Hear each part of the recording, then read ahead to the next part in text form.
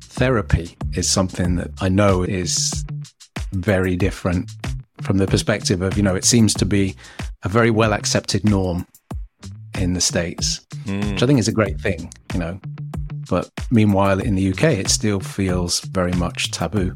The whole area of mental health generally, I think over here, and particularly men's mental health, it's starting to change, but there's still a lot of stigma associated with it over here. And, I can speak personally for myself and with Jane, like counseling is something we've benefited from as a couple and as parents.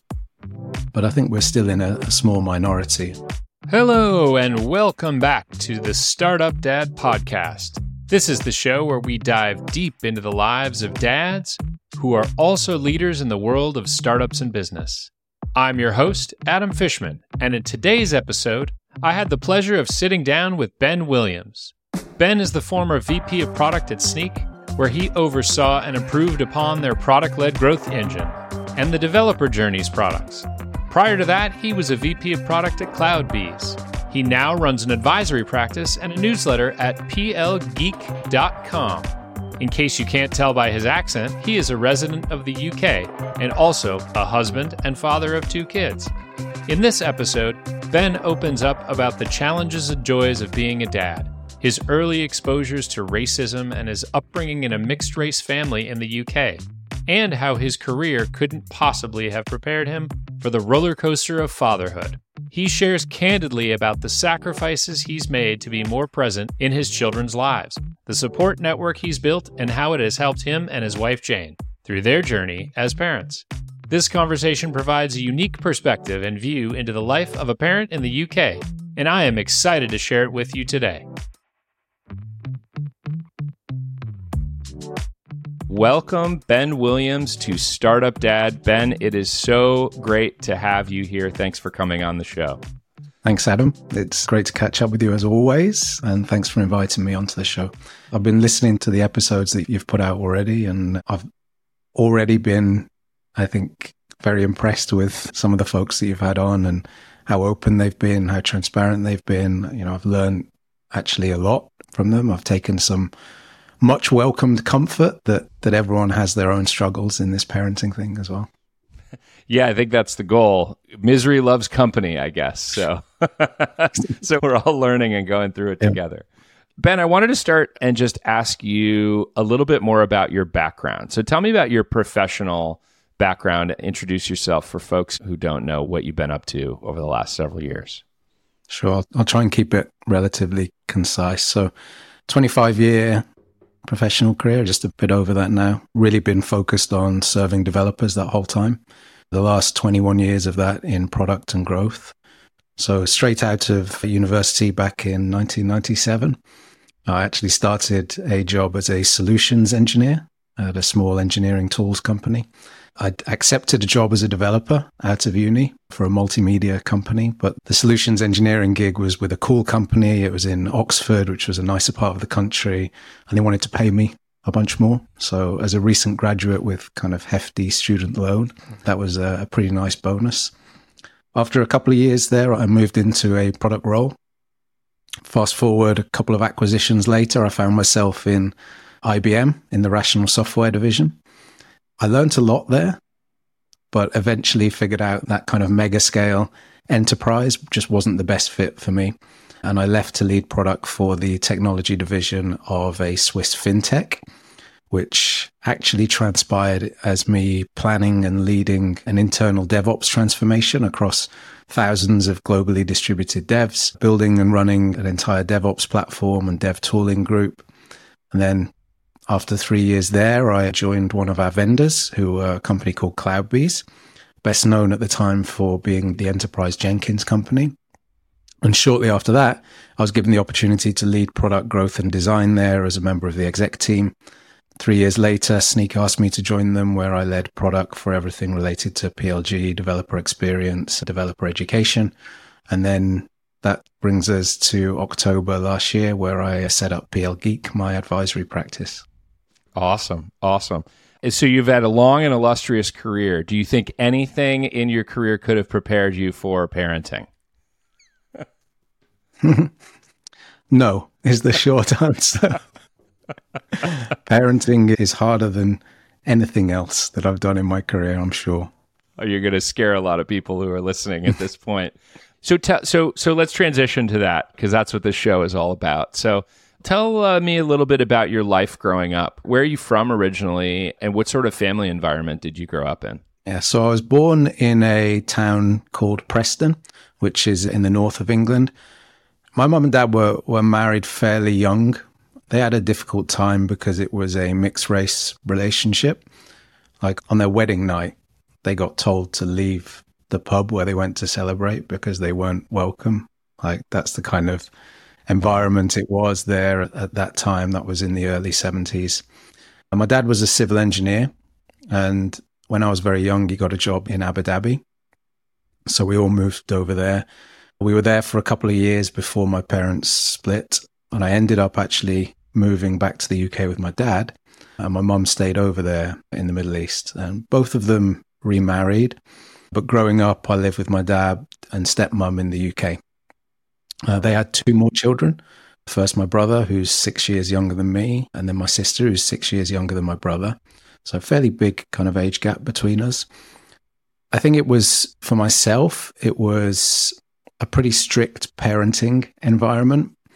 I think my folks chilled out considerably over the years, and my brother and sister got a far more laid back approach to how they were brought up than I did. But at the same time, I think I had a very privileged upbringing in as much as, I was always very well loved, very well looked after. And it was I think some of my dad's passions that actually set me off in the career that I have. Like, I think maybe I was 7 or 8 years old when dad bought his Sinclair ZX81, and, he'd buy these early computing magazines, and we'd sit together and type in the programs from the magazines and learn to run, video games like Pong and Asteroids. And, dad was just really into it all. And that kind of passion rubbed off on me. And a bunch of early home computers like a Sinclair Spectrum. We had an Acorn Electron, a BBC Model B. And it was the kind of those machines that first taught me how to code, and before long, I'm writing programs to predict football match results and getting people to place bets for me in the bookies in town and so on. But yeah, that's what it was like. I ended up going to study computer science. I think it was probably an obvious choice for me based on kind of some of those passions that I developed during my upbringing.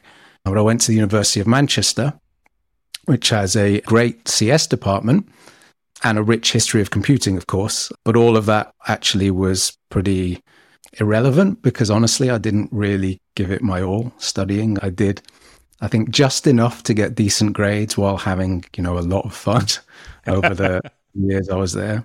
And maybe I'll give you a little bit of context about why it was like that. So racism was, a constant backdrop to my childhood.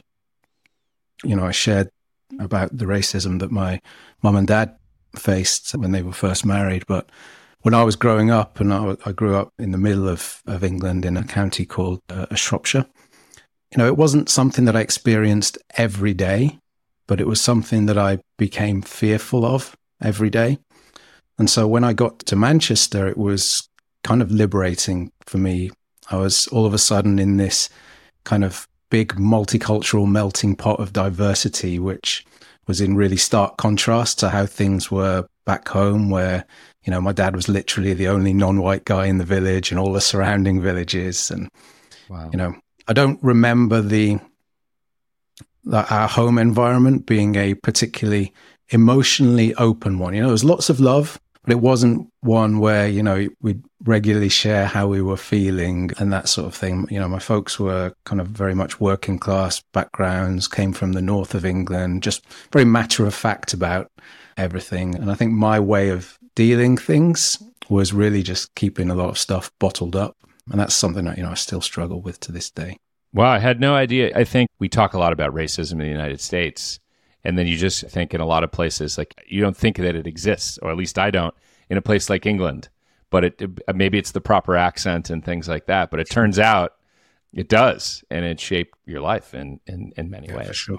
Wow. Well, I think we're going to come back a little bit later in the show to talking about emotional intelligence and that sort of thing. But it's a really good segue to talking about your family now. So you have a partner and two kids. How did you meet your partner? And tell me a little bit about your kids. Yep. So my wife and I, like Jane is my wife, we met on a dating app back in 2012. Do you want to guess which one it was? Hinge. No, I don't know. No. There was one, I don't even know if it's still around. It was something called Plenty of Fish. Oh, I've heard of that one. That's a great one. Yeah. So that's how we met. We got married in 2014. Our eldest, Leo, he was born in 2016. So he's just turned 7. We had our daughter, Ella, in 2018. So she'll be 5 in a couple of months and going to school along with her brother soon. Wow, that's an exciting transition. You'll have two kids in school. They're growing up. Does it make you feel old watching your kids hit that milestone of going to school? I feel old on a daily basis. So yeah, there's lots of things that make me feel old. I think that's just one more to add to the list. Yeah. So tell me a little bit about Jane. I don't know if she works outside the home or if she has a career, but tell me a little bit about what she does. So before we had kids, Jane was a HR business partner for Fujitsu. But since we had kids, she's basically run our household. You know, that's been a big sacrifice for her that I greatly appreciate. We both always wanted to have children. We didn't actually believe that it would be possible for, you know, the first part of our relationship. Like Jane had known for years that she had something called PCOS, polycystic ovary syndrome. And the chances of her being able to get pregnant were very slim. So, no, we tried for a while before we sought medical help. And Jane had, you know, both surgical procedures and pharmaceutical treatment for the PCOS. And I look back and it was a pretty stressful time. You know, the whole thing had to be pretty precise in terms of timing, which obviously took much of the romance away from it all. Yeah. It brought a lot of stress to us at that time. And, you know, it didn't work out, and we eventually went down the IVF route. And that was quite a long and drawn out process itself. But remarkably, actually, 2 days before we were due to have the first round of IVF, we found out we were pregnant. You know, I don't know what it was, maybe just the fact that we were a lot more relaxed and less stressed at that point. But yeah, the rest is history, I say. Yeah, that's an amazing story. What a journey to become parents. You know, thanks for sharing that on the podcast. I think what's interesting is, you know, a lot of people don't talk openly about that journey, and yet a lot of people have to go down that path. And so thanks for helping to normalize that. And it worked out. You've got 2 healthy, happy kids, as far as I know. So well, most of the time they're happy, I think. Tell me about the earliest memory that you have after you became a dad for the first time. Yeah, I guess it would be, you know, in the hospital immediately after Leo was born. Before he was born, obviously going into the hospital, we picked out his first set of clothes, and it was my responsibility to, once he'd got cleaned up, put his first set of clothes on. And just remember him kind of looking up at me, and obviously everything he sees is just a blur at that point. But I remember him looking up at me and just having this overwhelming sense of joy and pride, and at the same time an immediate sense of, you know, I'm your protector. You know, it's my job now it's my responsibility to keep you safe. And yeah, I guess that's my first memory.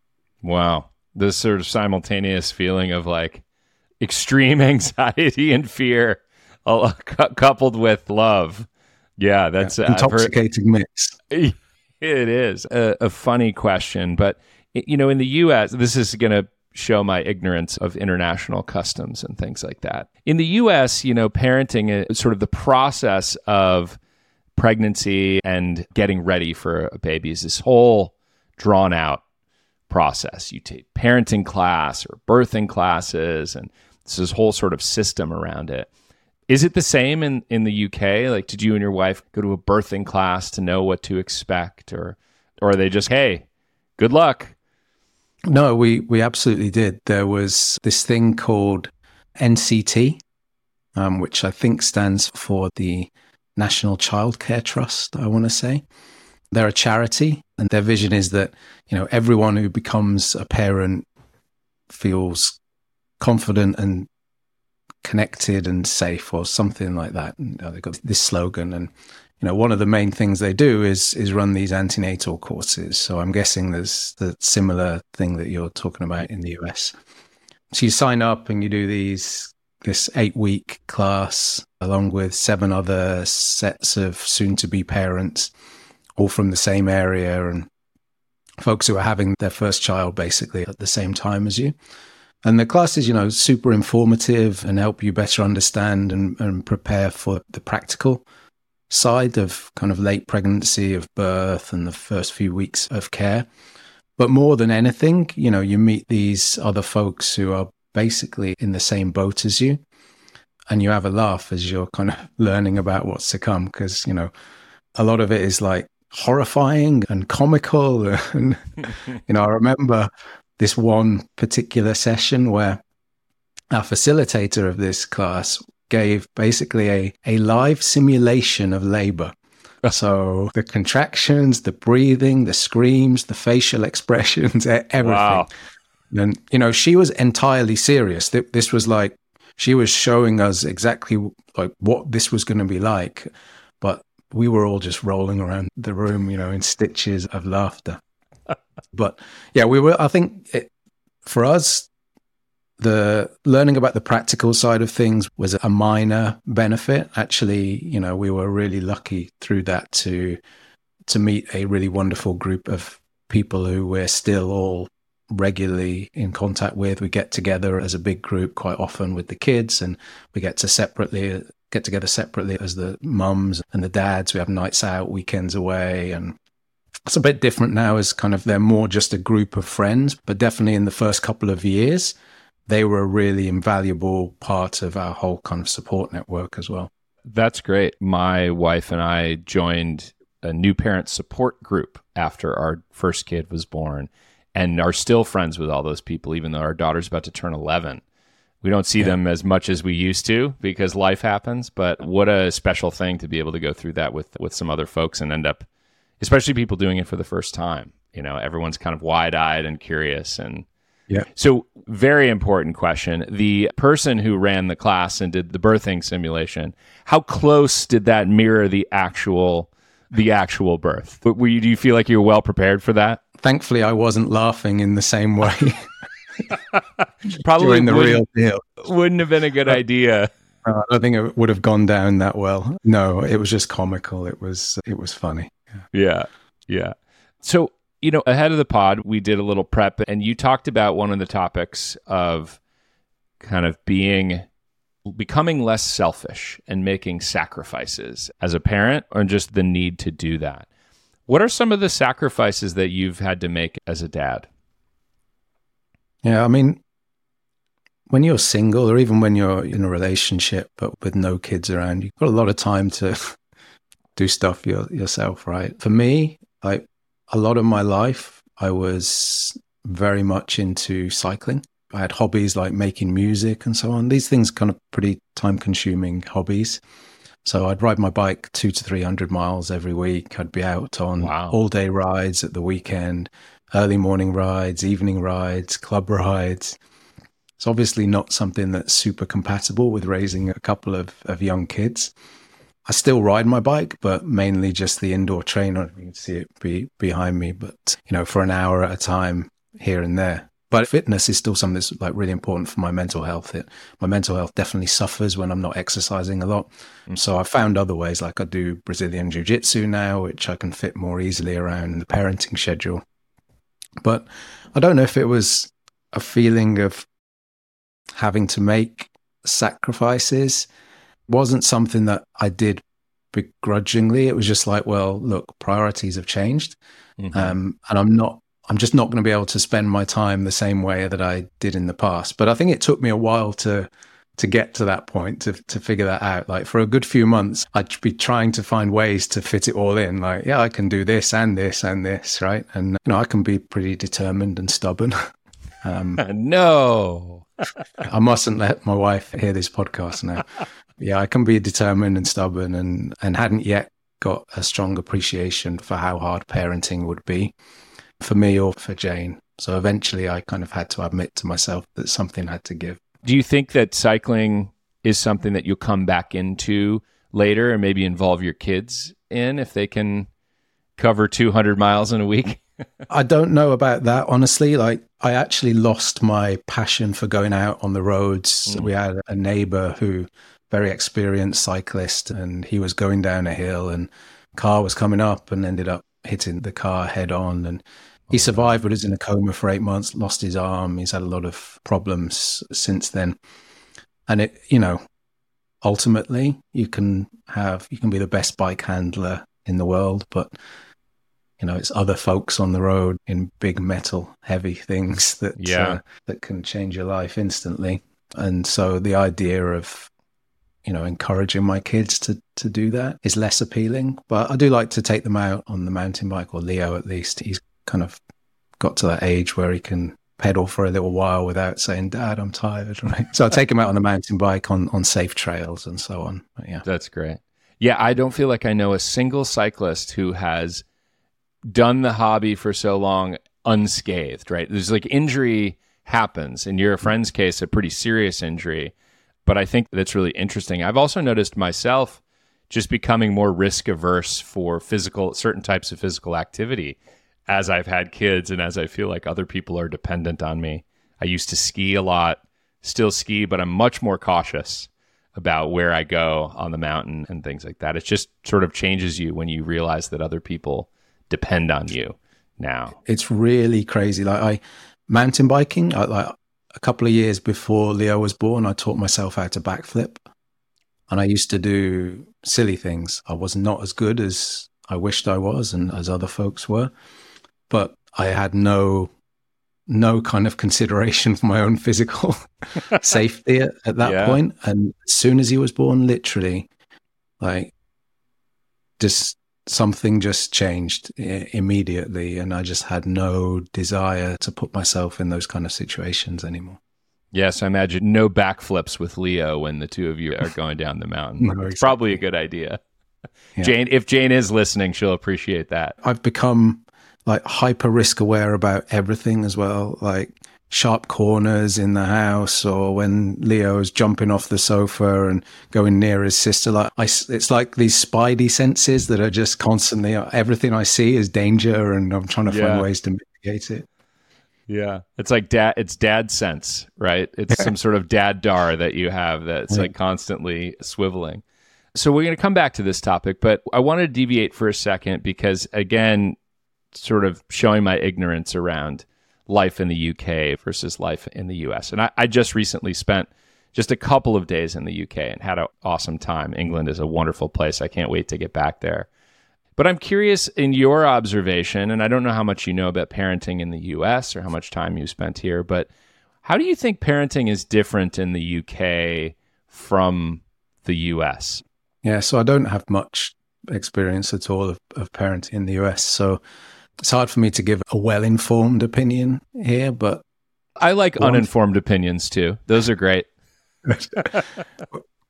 I guess one thing, and with the ages of our kids, it's not something I've really had to think about too much, but I have this feeling that there's less of an emphasis on academic performance in the UK.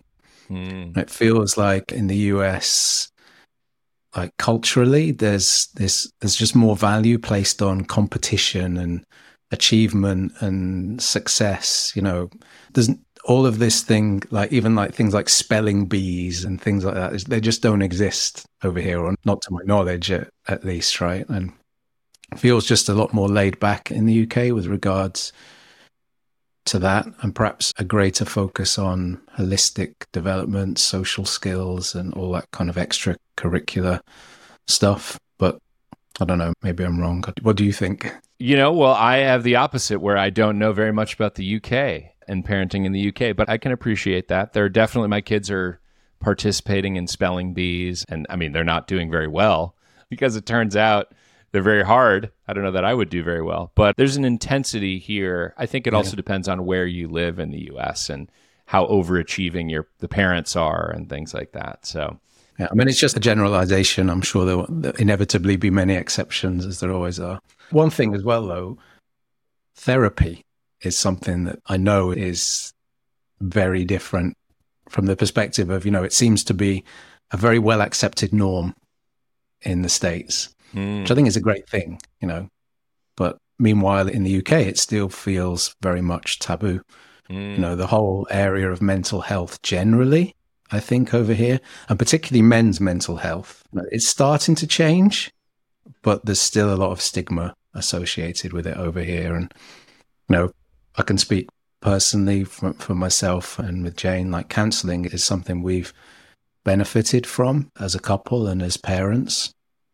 But I think we're still in a small minority, and it's usually seen as something that is a short-term fix to a problem rather than, I think in the US, it's more like, well, this is just part of my support network. It's always going to be there and I'm going to leverage it to just kind of help maintain balance. And that's just not the case here.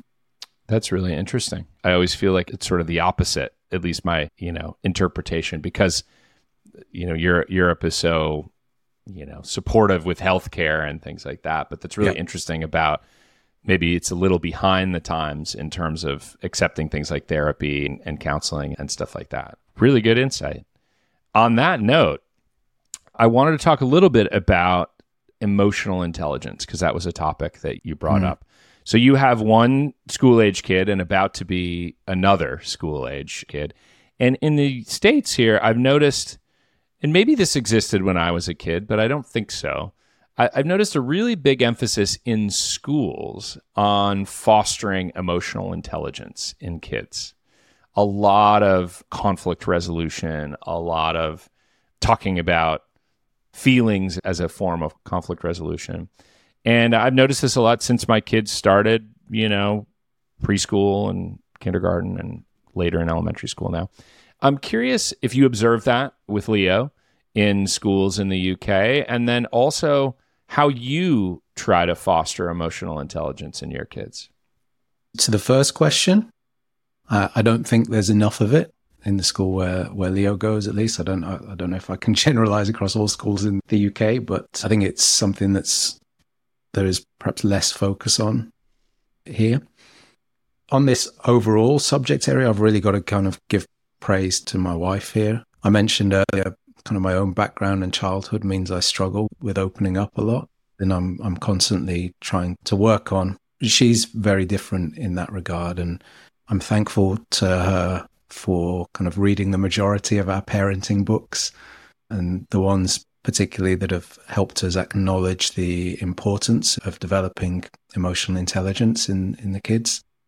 So there's a bunch of stuff we do, but fundamentally, I think it comes down to a couple of things. So first, wanting them to have an outlet for their feelings, and second, recognizing that their behavior is ultimately driven by how they're feeling. So if we're able to understand that better, if we can help them understand that better for themselves, then we can help them cope with the various situations that they're going to encounter better than otherwise. So we do a bunch of stuff, like we encourage them to draw or paint about how they're feeling, and we talk with them about it. And we have these colorful picture-based feelings cards that they can use to tell us how they're feeling when words might be difficult for them to get out, or they might not even yet have the vocabulary to articulate what they're feeling. We try to model healthy emotional expression and regulation. We don't always do a great job of that, but we try. We try to help them empathize with others, to your point about conflict resolution, like looking at things from different perspectives, help them think through what are the reasons behind this disagreement that they're having, like how is this other person thinking about things, how they're feeling, how they're seeing things. They're still very young, so a lot of it's pretty basic stuff, but I think it's important to do this early. And the basics lay the building blocks for the rest of their lives, so getting that right is really important.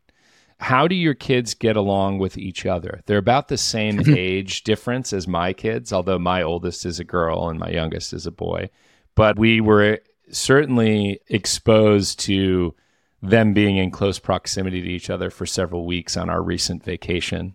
And they did pretty well, but never perfect. So I'm curious how your kids get along, and does conflict resolution come into play in your home environment between the two of them? I mean, obviously, I'll start by saying, they love each other dearly. They dote on each other.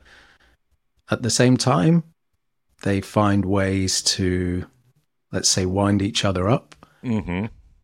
There's actually some deeper rooted stuff there as well. Like both of her pregnancies, Jane was extremely nauseous and physically sick throughout. It was she had terrible pregnancies.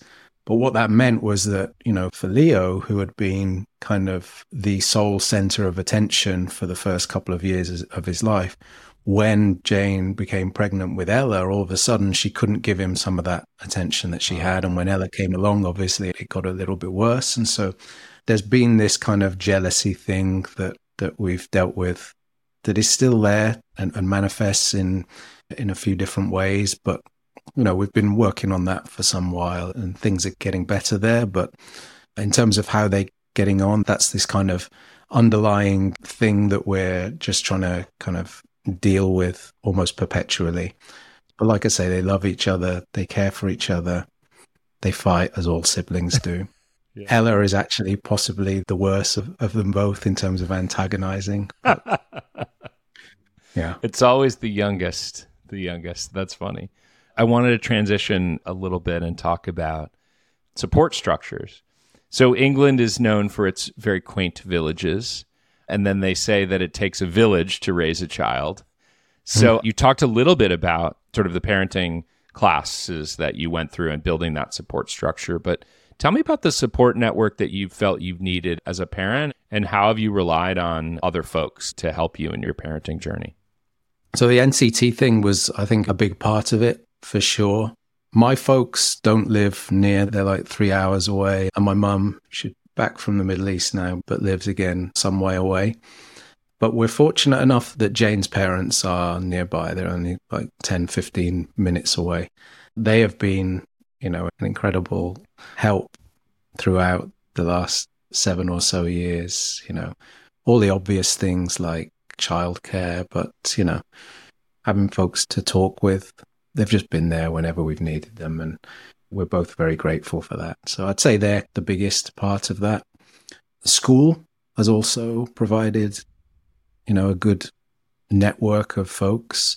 All the folks that are in Leo's year group and now upcoming Ella's year group as she'll be going to school.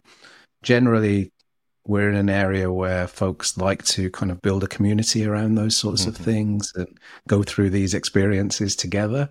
And we've lent on that quite a lot. So we've met a lot of friends through that, and to the point that, we're able to just deal with these new experiences as a collective, which makes it slightly less daunting. Yeah, that's good. We've found that the school community is wonderful. I mean, it's our primary community now as our kids have gotten older, because everyone's living the same shared experience for the most part. Yeah. So in terms of lessons you've learned as a parent, have you developed any, in your professional career, you have tons of frameworks and guardrails and things like that. But in your family life, have you developed any particular frameworks or guardrails for parenting?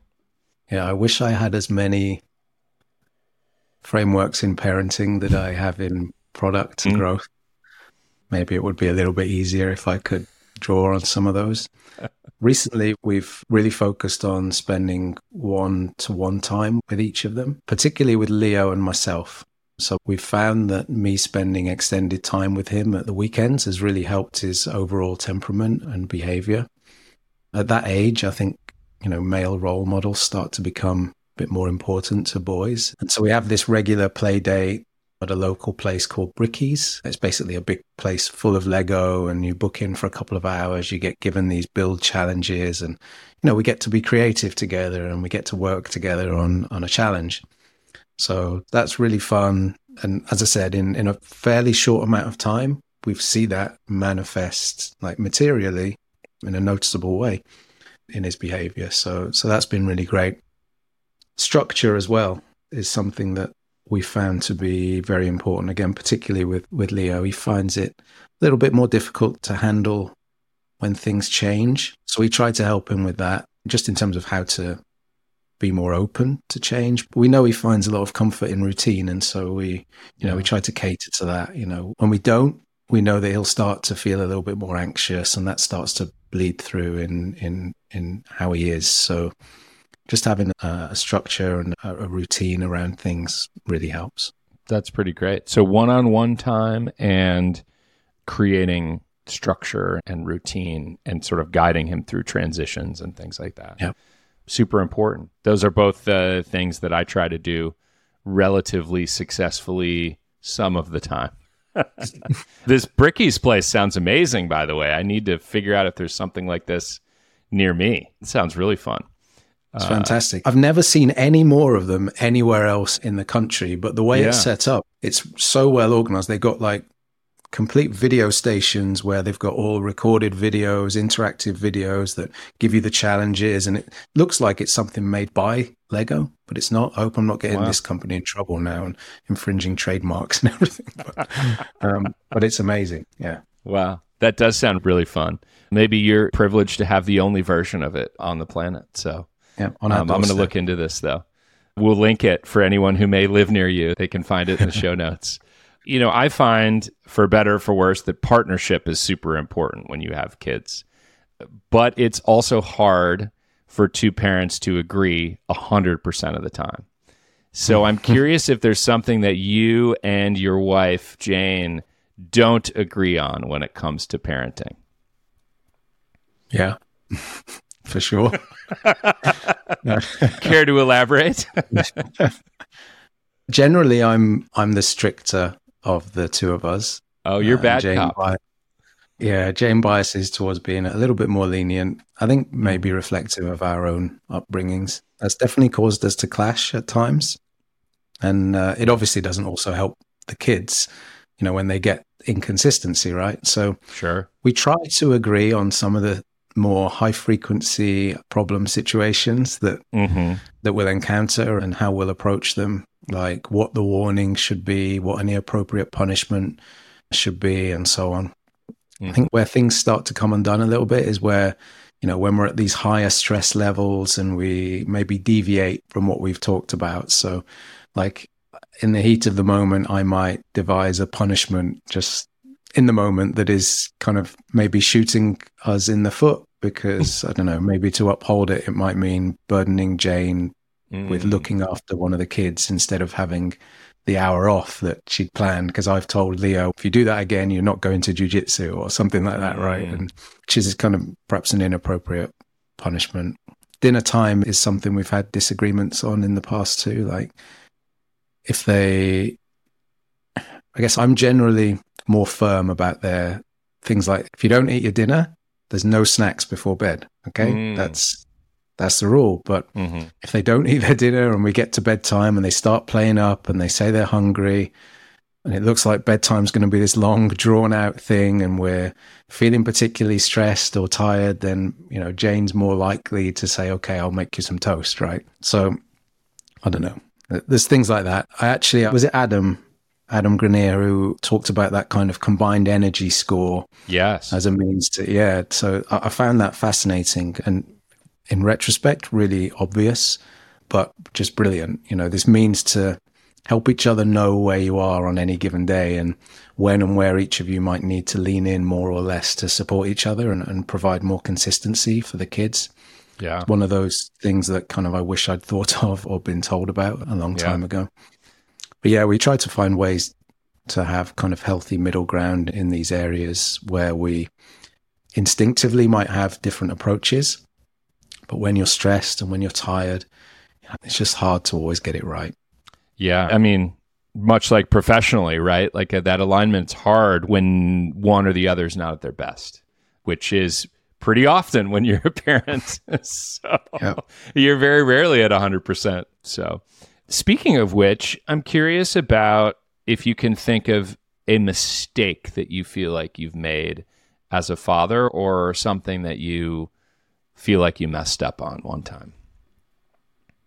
Yeah, a million things. But I guess thinking it would be easy. Thinking it would be easy. Like thinking that I'd somehow naturally just be a great dad instead of something that I'd have to really work at, something that I didn't think it would be something that would find new ways to challenge and test me pretty much every single day. And so I think that's at a macro level, the biggest mistake. Yeah. I think that is also a common one, whether or not people want to admit it. It's not easy. Parenting takes real work. Like genuinely before, I just thought, just I'd have everything, right? Right. I've got all these tools, and being a dad, I was made for it, right? Yeah. Sure.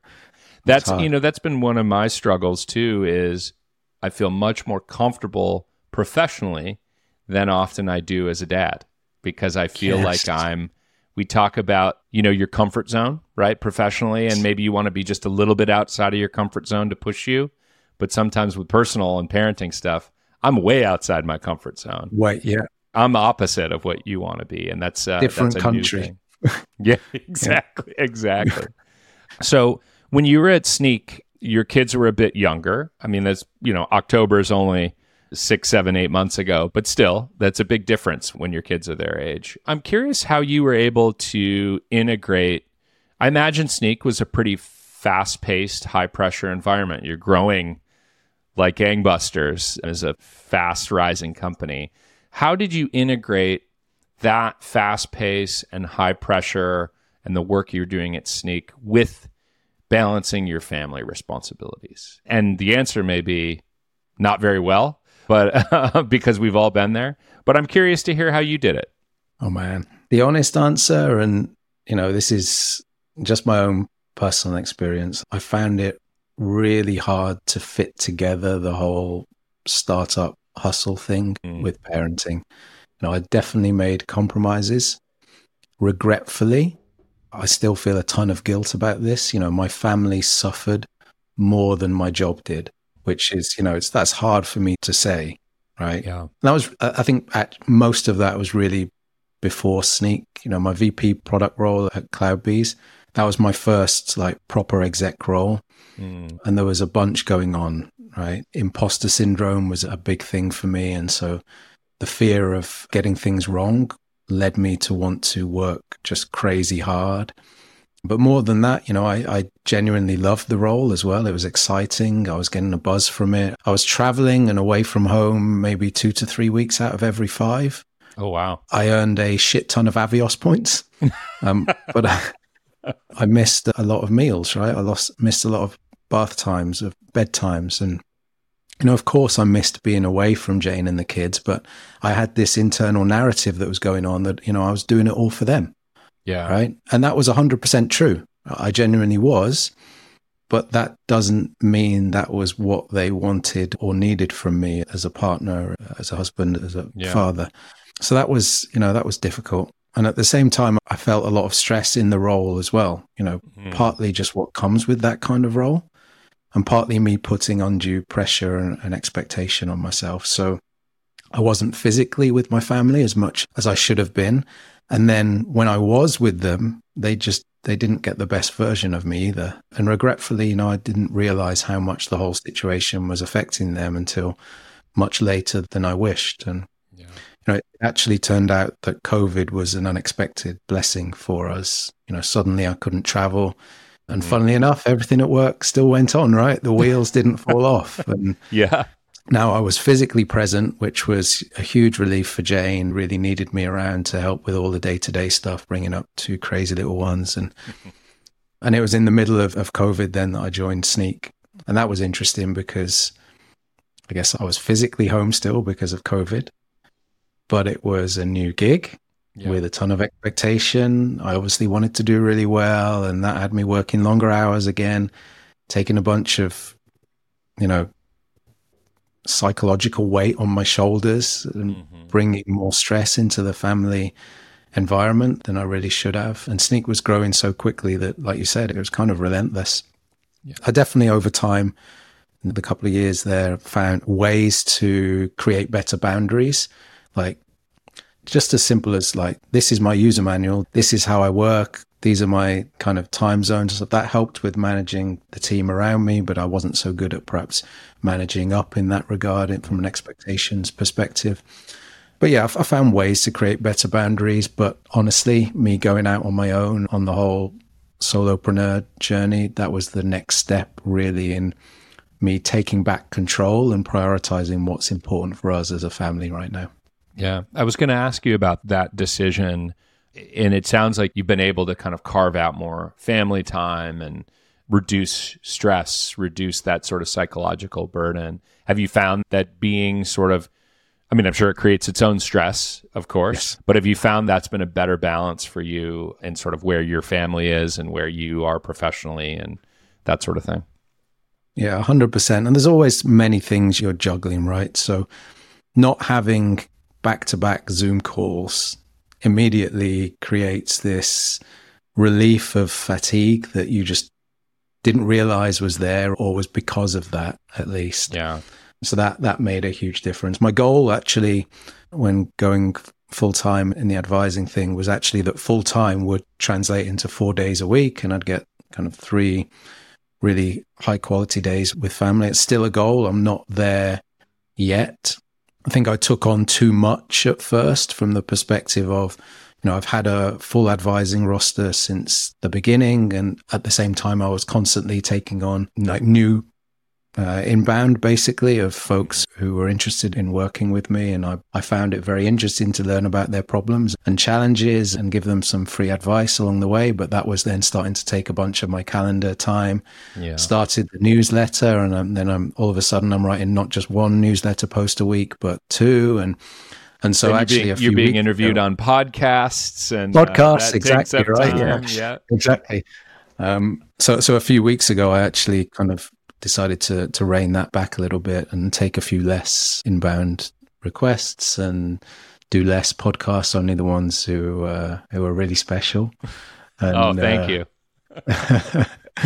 Yeah, write a little bit less on the newsletter and LinkedIn and stuff like that. And that's worked out really well, and I feel I'm in a good place now, and my family appreciate it for sure. That's great to hear.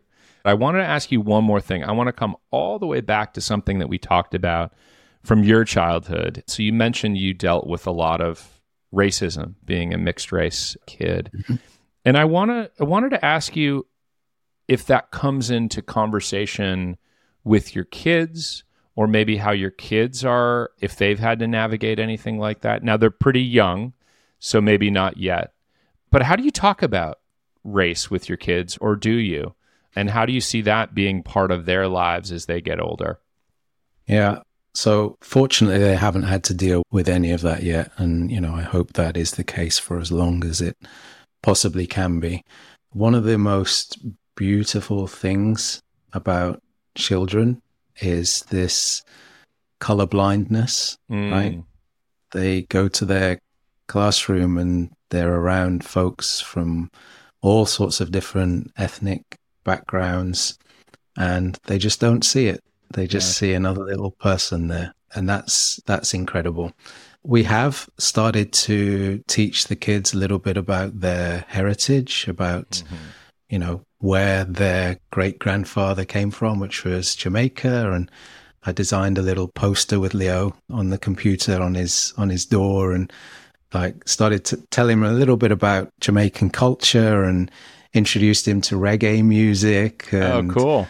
And so on his poster, he wanted a picture of Bob Marley and him standing there, and a map of Jamaica and pointing to the point on Jamaica, Savannah Lamar, where his great-grandfather was from, and the Jamaican flag and stuff. And he's got that on his door. That's his door sign now. This is Leo's room, and so on. So we started kind of helping them understand some of that. Ella's a little bit too young. She's still just mainly about princesses, but yeah. Yeah.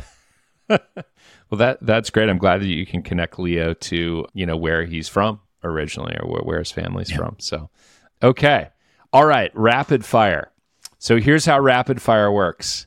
I'm going to ask you some questions, and you are just going to answer with the first thing that comes to mind. Are you ready? Here we go. I'm ready. The first question: do you watch Peppa Pig with your kids? I used to. We had tons of Peppa Pig's books too. They've both grown out of it now, but they still think all daddies are experts. Peppa Pig is the only British cartoon that I'm aware of. So that's why I had to ask it. What is the most useless parenting product that you have ever purchased? I feel like I've generally done okay on this front. I quite enjoy researching and reading reviews and all that stuff. And I think most of the things we bought have lived up to expectations. There was this one thing that we had for them as babies. It was this kind of little string pouch that you would put fruit in, and they were meant to kind of suck on it and get the flavor of it without risk of choking. Get really good reviews on Amazon and everything, but both our kids hated them. It was like this stringy thing in their mouth. And like, what's that? Love that. Stringy fruit tasting thing. What is the most frustrating thing that has ever happened to you as a dad? I seem to spend a lot more time in queues than I ever did before kids. And that's pretty annoying for me. I don't like queuing. Yep. How about favorite ages for your kids? I'm really enjoying their current ages right now, as I think their personalities are really starting to shine and they're exploring their interests. So. Great. What about least favorite ages for your kids? I'd say a couple of years back for us. I don't know if it was necessarily an age-related thing, but we just had a really difficult period where like every single bedtime was just a major struggle. So that's the association I've got there, and it's not fun. No, not at all. How many dad jokes do you tell on average each day? At least a couple, usually to Jane, who inevitably will respond with a facepalm. What is the most embarrassing thing that you've ever done in front of your kids? They're still young, so I don't think they get embarrassed too easily. In terms of my own embarrassment, maybe like dad dancing on stage with them on holiday, that kind of thing. Love that. Have you ever pretended to be asleep to avoid a middle of the night wake up? No comment. What is the most absurd thing your kid has ever asked you to buy for them? Ella asked us to buy a toilet brush that she saw. She didn't really know what it was, but for some reason liked the look of it. And this morning, actually, she asked us to buy a new house because she didn't want to eat breakfast in this house anymore. That is a perfect 5-year-old. Toilet brush and new house because you just can't eat breakfast in this house anymore. That's amazing. Speaking of toys, what is your worst experience assembling a kid's toy? That's easy. There's two that come to mind. The first is this Playmobil princess castle, and I feel myself kind of tightening up as I talk about this, but it had like 1 million pieces and just the worst instructions. And it was actually Ella's 4th birthday, and we were away on a family holiday, and it took me and my brother 2 hours working together to get this thing built. And, it's so big, you can't really move it around. So it was assembled for like 2 days while we were there. And since we've come back, it's not got built again. So it lives in a box now in all its pieces. And Ella just pulls out bits of it to play with every now and again. Oh my God.